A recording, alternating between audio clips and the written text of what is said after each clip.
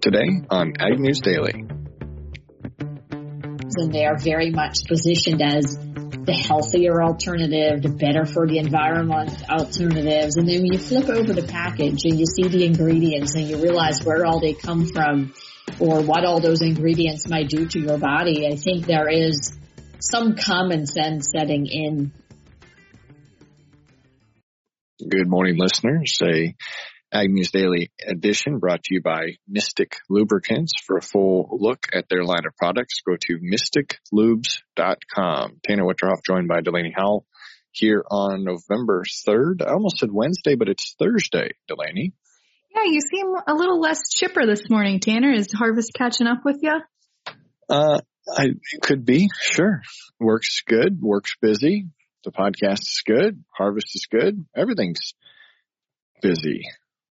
Everything is busy. It's that time of year. And it's hard to believe that Thanksgiving is, I think, 3 weeks from today, correct? That is correct.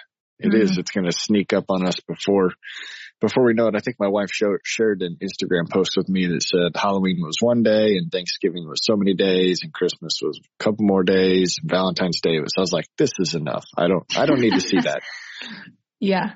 That just puts you into panic. And then you're like, when is my anniversary? When do I work that into the timeline? Oh, I got that coming up here in a couple of weeks. So yes, it'll be busy here as we continue to go through the holiday season. Got a couple updates on the Nord Stream pipeline. The initial data has now been gathered on the location of the damage from line 1. The Swedish exclusive economic zone. Russia, of course, is the state-owned Gazprom. The majority is the one who owns that pipeline. According to the preliminary results, the damage site inspection, technogenic craters with depths of 3 to 5 meters were found at the seabed of those areas. So definitely continuing to be ruled as sabotage. But here, locally, we jump into the ethanol report that we talk about every week on Thursday. Ethanol output rose to its highest level in almost 3 months, while inventories declined again. Production averaged 1.04 million barrels per day for the week ended October 28th. That's up from 1.033. So just a slight jump. Again, this is the highest level since July 29th. However, inventories have declined to 22.23 million barrels.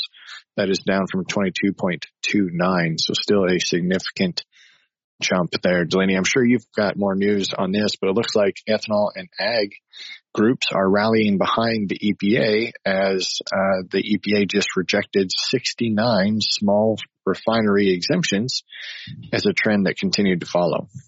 Oh, no doubt. I'm sure that we'll get lots of news out about that today, Tanner. But I have a little bit of news here related to the Mississippi River levels. We've seen multiple officials, including the mayor of Memphis, Tennessee, and the co-chair of the Mississippi River Cities and Towns Initiative, said on Tuesday on a call with reporters that these are the lowest water levels he's seen in 35 years and is calling on federal drought aid to help with these low river conditions. Barges, of course, are limited in weight and size to just 9 feet, and 5 barges wide are all really that can move right now. Southbound traffic on Tuesday had 30 vessels with about 500 barges waiting in the queue near Greenville, with another 50 boats and 500 barges waiting to move northbound as well in that same area. But calling on some federal aid here, Tanner, I don't know how that aid would work or support them.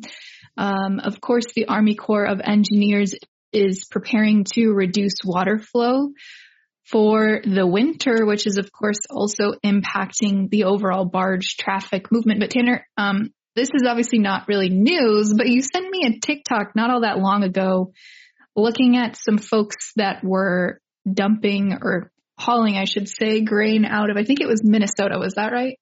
That's correct. They were loading barges at a river port in Minnesota. So, I don't know. It seems like we're getting mixed signal, huh? Yeah, I think that there's still, since significant dredging had been done, they're still able to move barges down the river. I just, like you said, it's no longer the width that it would have been previously. This is also a good time. It states, I think I read another article that stated that when the river gets below a certain level, the Army Corps of Engineers does required dredging. So there may be additional capacity being built into this process during the dry period as we move forward. But let's jump outside of our own country again to hit a couple of headlines. North Korea fired 3 more missiles, including a failed intercontinental ballistic missile, forcing Japan to use its evacuation alerts again. This comes one day after Kim, the leader of North Korea, fired 23 missiles. That was the most it had fired in a single day. We reported on that yesterday about what is going on. Of course, this is now continuing to cause headlines and is being seen by retaliation vow for what's going on geopolitically in the South Korea support, which is why North Korea is continuing to push back. There's several failed tests this year. U.S. officials are continuing to monitor this. But Delaney, after we recorded yesterday, the Russia country, that would make a lot of sense. Russia had rejoined the grain agreement as their frontline and bombardments continued to take a toll on their fleet in the sea. So Russia walked right back into the decision to pull out of the UN brokered deal. They're right back in it again, ensuring safe passage for grain shipments across the Black Sea, alleviating fears of a food crisis. This is more than likely due to the increased level of shelling that the Russian ships received in the Black Sea corridor. And they're looking at this as a diplomatic effort to win favor, wartime favor with other countries that may be starved for food. So that headline came out yesterday after we had recorded. Well, Tanner, it may not be all roses ahead, though, because shipping giant Maersk on Wednesday warned of gloomy times ahead for global trade as they say the war in Ukraine, the energy crisis, and high inflation could create continued supply chain challenges. Really, I mean, we've been in this pattern now for the past couple of years. They said that clear freight hikes have peaked and have started to a little bit at least normalize during this quarter, but they anticipate that could continue in 2023, especially if we see more debacle coming out of the Black Sea region. Yeah, that will be interesting to see if it has any effects on what we've got going on here. We've hit a lot of transportation headlines the last couple of months, and we will continue to monitor those. But let's take a pause here for a message from our sponsor today.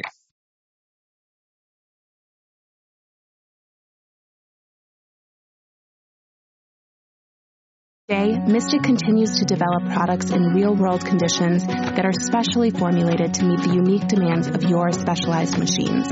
They provide advanced protection for engine longevity and are the choice of people who make a living working the land. Learn more about Mystic products at mysticlubes.com. That's MYSTIK lubes.com. The last piece I have, Delaney, for today, the Fed yesterday raised interest rates another 75 basis points, further pushing borrowing costs higher. We are now higher than the last time level of the Great Recession. So 75 basis points pushed to try and knock down the stubborn inflation of the nation. At the conclusion of its 2-day policy meeting, the Fed on Wednesday said that they voted unanimously to raise the rate by 75 basis points. This is the highest level since the early 2008. The officials also changed their tune a little bit, not only saying that ongoing increases in the Fed funds rate will be appropriate, but also adding that the committee will take lags of monetary policy into effect. So what does this mean for us, Delaney? They're looking at potentially slowing down the hikes after this meeting, but still stating that the hikes are going to come. So does that mean we're only going to have a half at the next Fed meeting, or does that mean we're going to start to just flatten out? However, Fed Chair Jerome Powell stated that he does not see a reverse of rates coming anytime in the future. So this is causing a lot of investors to state that loan rates will be well above 10% by the middle of next summer, and deposit rates may crest 6%. So it'll be interesting to see if this actually fixes what they want it to on the inflation side of things. But for now, it doesn't seem like the Fed is going to stop raising rates. Yeah, Tanner, when interest rates come back down, I'm sure you get an influx of refinancing. Is that accurate? That would be correct. So if you are looking at booking a loan in these times, make sure that you do not have a prepayment penalty, or if you do, you fully understand your prepayment penalty, because that would be the only thing that would stop you from having the ability to come in and refinance. But sometimes it's worth paying the penalty because the rate became so much lower. But yes, when rates would come down, loans booked in the current environment would be subject to refinance.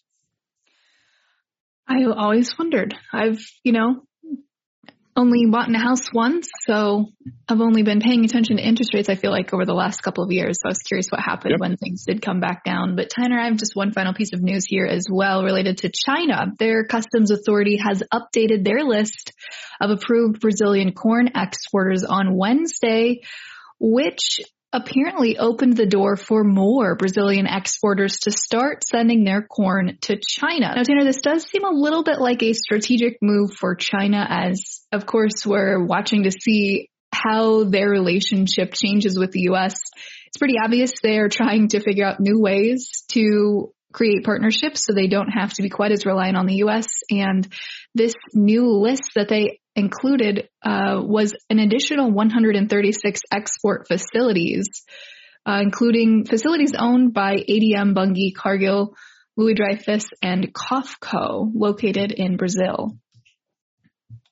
Interesting.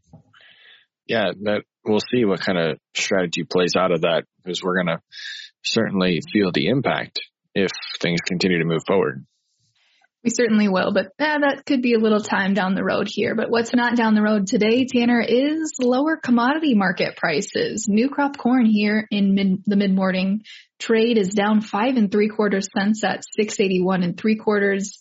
January soybeans down 16 1/4 cents here at the mid-morning open at 14.37.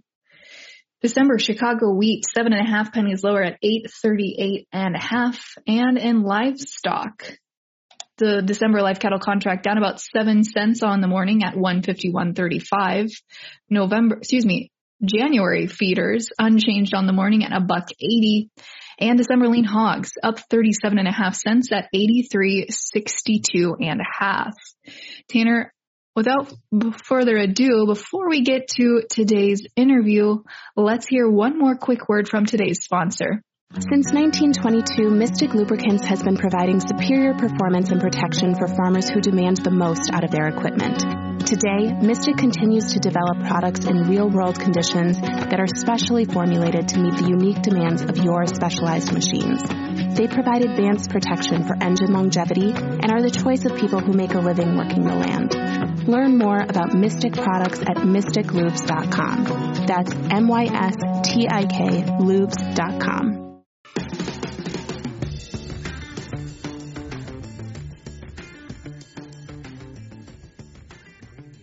Well, listeners, today we are joined by a new friend of mine, Anne-Marie Roerink, president of 210 Analytics. Anne-Marie, thank you so much for joining us. Can you start us off by just giving a little bit of your background and what your title means?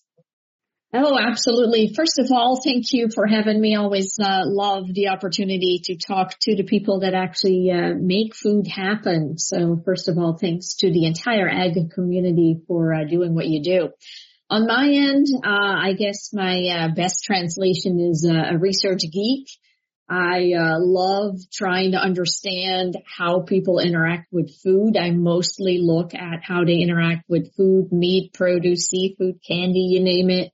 On the retail side of things. And one aspect of that is trying to understand sales patterns and where people buy. Are they influenced by sales promotions, those kinds of things. But at the same time, too, we love talking to consumers directly so we can really understand the why and what they want to know about their food, why they might be struggling with the idea of eating meat, and what can we do as an industry to help take away some of those questions.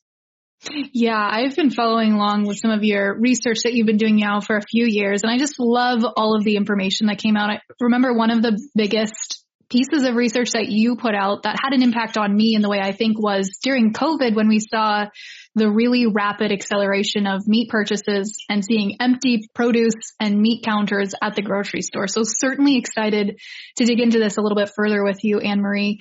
When you look right now at where we're at as far as a consumer base goes, what do you see as the biggest trends here heading into 2023? Well, of course, the big discussion in really any industry, and we're not isolated from that, is inflation. And if you look at the pressure on income for consumers, it is tremendous. So if I just look at overall food and beverages sold at retail establishments, they're up about 15% year over year. But if we go back to pre-pandemic levels, they're up 27%. So I sincerely doubt many of us on the phone here today or the listeners to the podcast are making 27% more than you did in 2019. So that just means that people have to make choices. And it isn't just food and beverages. It's gasoline. It's really everything. So what we're seeing is that credit card debt is rapidly reaching all-time highs while the national savings rate is reaching all-time lows. So people have been substituting their income in other ways. And that really affects what people are buying in the meat department as well. Now, not all bad news. I would say if we're looking that most meat, and of course it depends a little bit whether we're talking beef, chicken, turkey, what have you, but we're sitting between 20 and 25% over 2019 levels in terms of our price per pound. And yet our units, so how much we sell, is almost flat, maybe off by about 0.5%. So that means the consumer market has really absorbed a lot of those price increases while staying loyal to meat. And I think that is a tremendous thing to call out, because we get clobbered in the media so much about, people are struggling with eating meat or wondering if it's good for the planet, for them, for the animal. But at the end of the day, despite all this pressure on income, they are very loyal to the meat department, the meat category, and making sure there's meat on their plates at least several times a week. And Anne-Marie, at CIB's Feeding Quality Forum, I loved hearing you talk about those consumer preferences and how they're changing and what they're based on.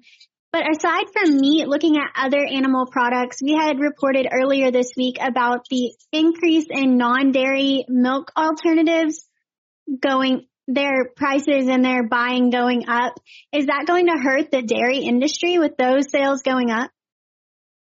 Plant-based meat alternatives is actually a very passionate topic for me, because this is where math comes into play. And I'm going to answer first for the meat sector. The total meat department retail sales is $85 billion with a B dollars. Total plant-based meat alternative sales are $500 million. So it is a fraction of the total sales. So what happened initially as these items gained distribution, meaning packages at retail, is you saw big growth because it was growth on the pinprick. It's easy to double and triple a pinprick, while, trying to grow $85 billion is a little harder. So what we're seeing is that initially there was a lot of trial, a lot of sales growth, and now it has all fallen back down, and less than 10% of all American households purchase plant-based meat alternatives. So flip for a second to the dairy side of things. We have another issue in play there, and that is allergies to what I would call regular cow milk. And so that is something that is driving at least some of that sales, and especially in a world where younger consumers are highly aware of the various ingredients and they look for claims and they're very persuaded by those big starburst call out on the packages. So yes, you do see that on the dairy side of things, the percentage of total sales is much higher than it is for meat. But I do believe it's important to keep in mind that that is a much more mature category, as well as that allergy component to it as well. And Anne-Marie, as you look at those alternative proteins, alternative dairy options, the biggest question that I get asked from farmers and ranchers is, do you think there will be a time when these take away from my business raising livestock and livestock byproducts? And at what point do we see those products becoming the major product that consumers are buying? Do you think we'll see that point here in the near future? Absolutely not. And that is, as a researcher, I don't often give that absolute of an answer, but I absolutely, looking at the numbers, looking at the trends. So I'll go back to that 10% of households who buy the plant-based meat alternatives. There was a lot of willingness in the U.S. to try them because there is some guilt relative to, is eating meat the right thing for the planet? Is it the right thing for health? Is it the right thing for people in the supply chain? Because of all that noise that is happening in a lot of the consumer press. So there was a willingness to try it. But when you see that ultimately half of the people who have bought plant-based meat alternatives never buy them again, there's an issue with taste. And I actually think that is one of the biggest lessons for us in the meat industry. And that is ultimately you're only going to get a repurchase and that loyalty and that love for a product if people have a fantastic eating experience. And that is something that all the meat industries have done tremendously well. We've had a lot of focus on scientific ways in which we can make sure the quality is as good, as consistent as it can be, how our environmental impact is as good as it can be. So I think we have to really be better about celebrating our successes. And, we don't have time for that. We don't tend to do that. But I think, that is something where consumers look at what they believe the positives of these alternatives, and they are very much positioned as the healthier alternative, the better for the environment alternatives. And then when you flip over the package and you see the ingredients and you realize where all they come from, or what all those ingredients might do to your body, I think there is some common sense setting in that perhaps this isn't the healthier alternative, or this isn't the better for the planet alternative. And I would truly encourage every single one listening to this podcast to, just continue to talk to people that continue to be out there, answer people's questions. People have tremendous trust and faith in the farmer community. And I think that is just our opportunity to be as transparent as we can be. I think transparency is the currency of trust, and like any currency, you protect it. And just being out there, if we convince one more person today than yesterday that eating meat is okay, that's a win. And Anne-Marie, touching on that convincing part, what are some of the tools and ways that you think are the best ways for farmers and ranchers to reach consumers and gain that trust? And what tools should they be using to do that? So I think, I see a lot of requests for visiting farms, etc. We know that is hard to do. But at the same time, I think there are some really interesting examples coming out of the produce industry, for instance, where folks have taken to TikTok and YouTube and all these different areas where they just put very authentic, quick little videos together. There's one guy, Shay Myers, out of California on the produce side. He grows onions, asparagus, a couple of other things, and he just grabs his phone and he talks for a while about, hey, I get questions about where the temporary workers live. And, there's all sorts of wild stories going around about their horrible living conditions. And then he goes in, shows the buildings, talks to the guys in the field, and he just really brings to life what it is like. And he's gained millions of followers. And, not everybody has that kind of time or talent or ability to do that. But I think at the end of the day, if a couple of us can do it, or like I said, even if we convince just one more person today, I think that is a win. So Anne-Marie, we've been talking a lot about the research that you put together. Do you have any sort of resources that our listeners can find or sign up for, or just find you to listen to more of your interesting insight? Yeah, absolutely. First of all, I love hearing from anybody in the industry. I love getting pictures, stories. That's what brings it to life to me. And I happily borrow away as I talk to others. So find me on LinkedIn. I'm sure we can list my name and spelling somewhere. But also, yes, there's many studies available. We do monthly performance reports. There's the Big Power of Meat study.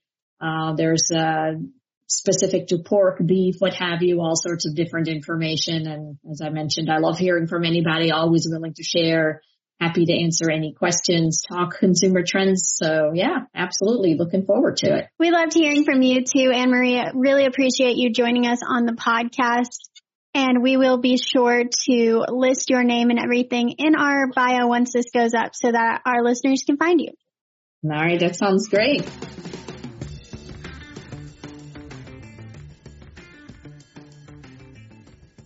Well, it's been a great conversation there with Anne Marie. I really enjoy following her on LinkedIn because she's always sharing interesting trends related to shifting consumer demands. But also, I think it's good to hear reassurance from her that she doesn't believe that animal protein nor animal byproducts like milk products will ever be truly replaced. Yeah, that is a good message to hear. It gives a little bit of security on our side of things. I agree, Tanner. But let's see, we got one more episode for the week, so we've got to keep our listeners entertained tomorrow. And this might be the last Farmer Friday interview if harvest progress continues to push forward like it is. It certainly could be, Tanner, but with that, should we let the people go? Let's let them go.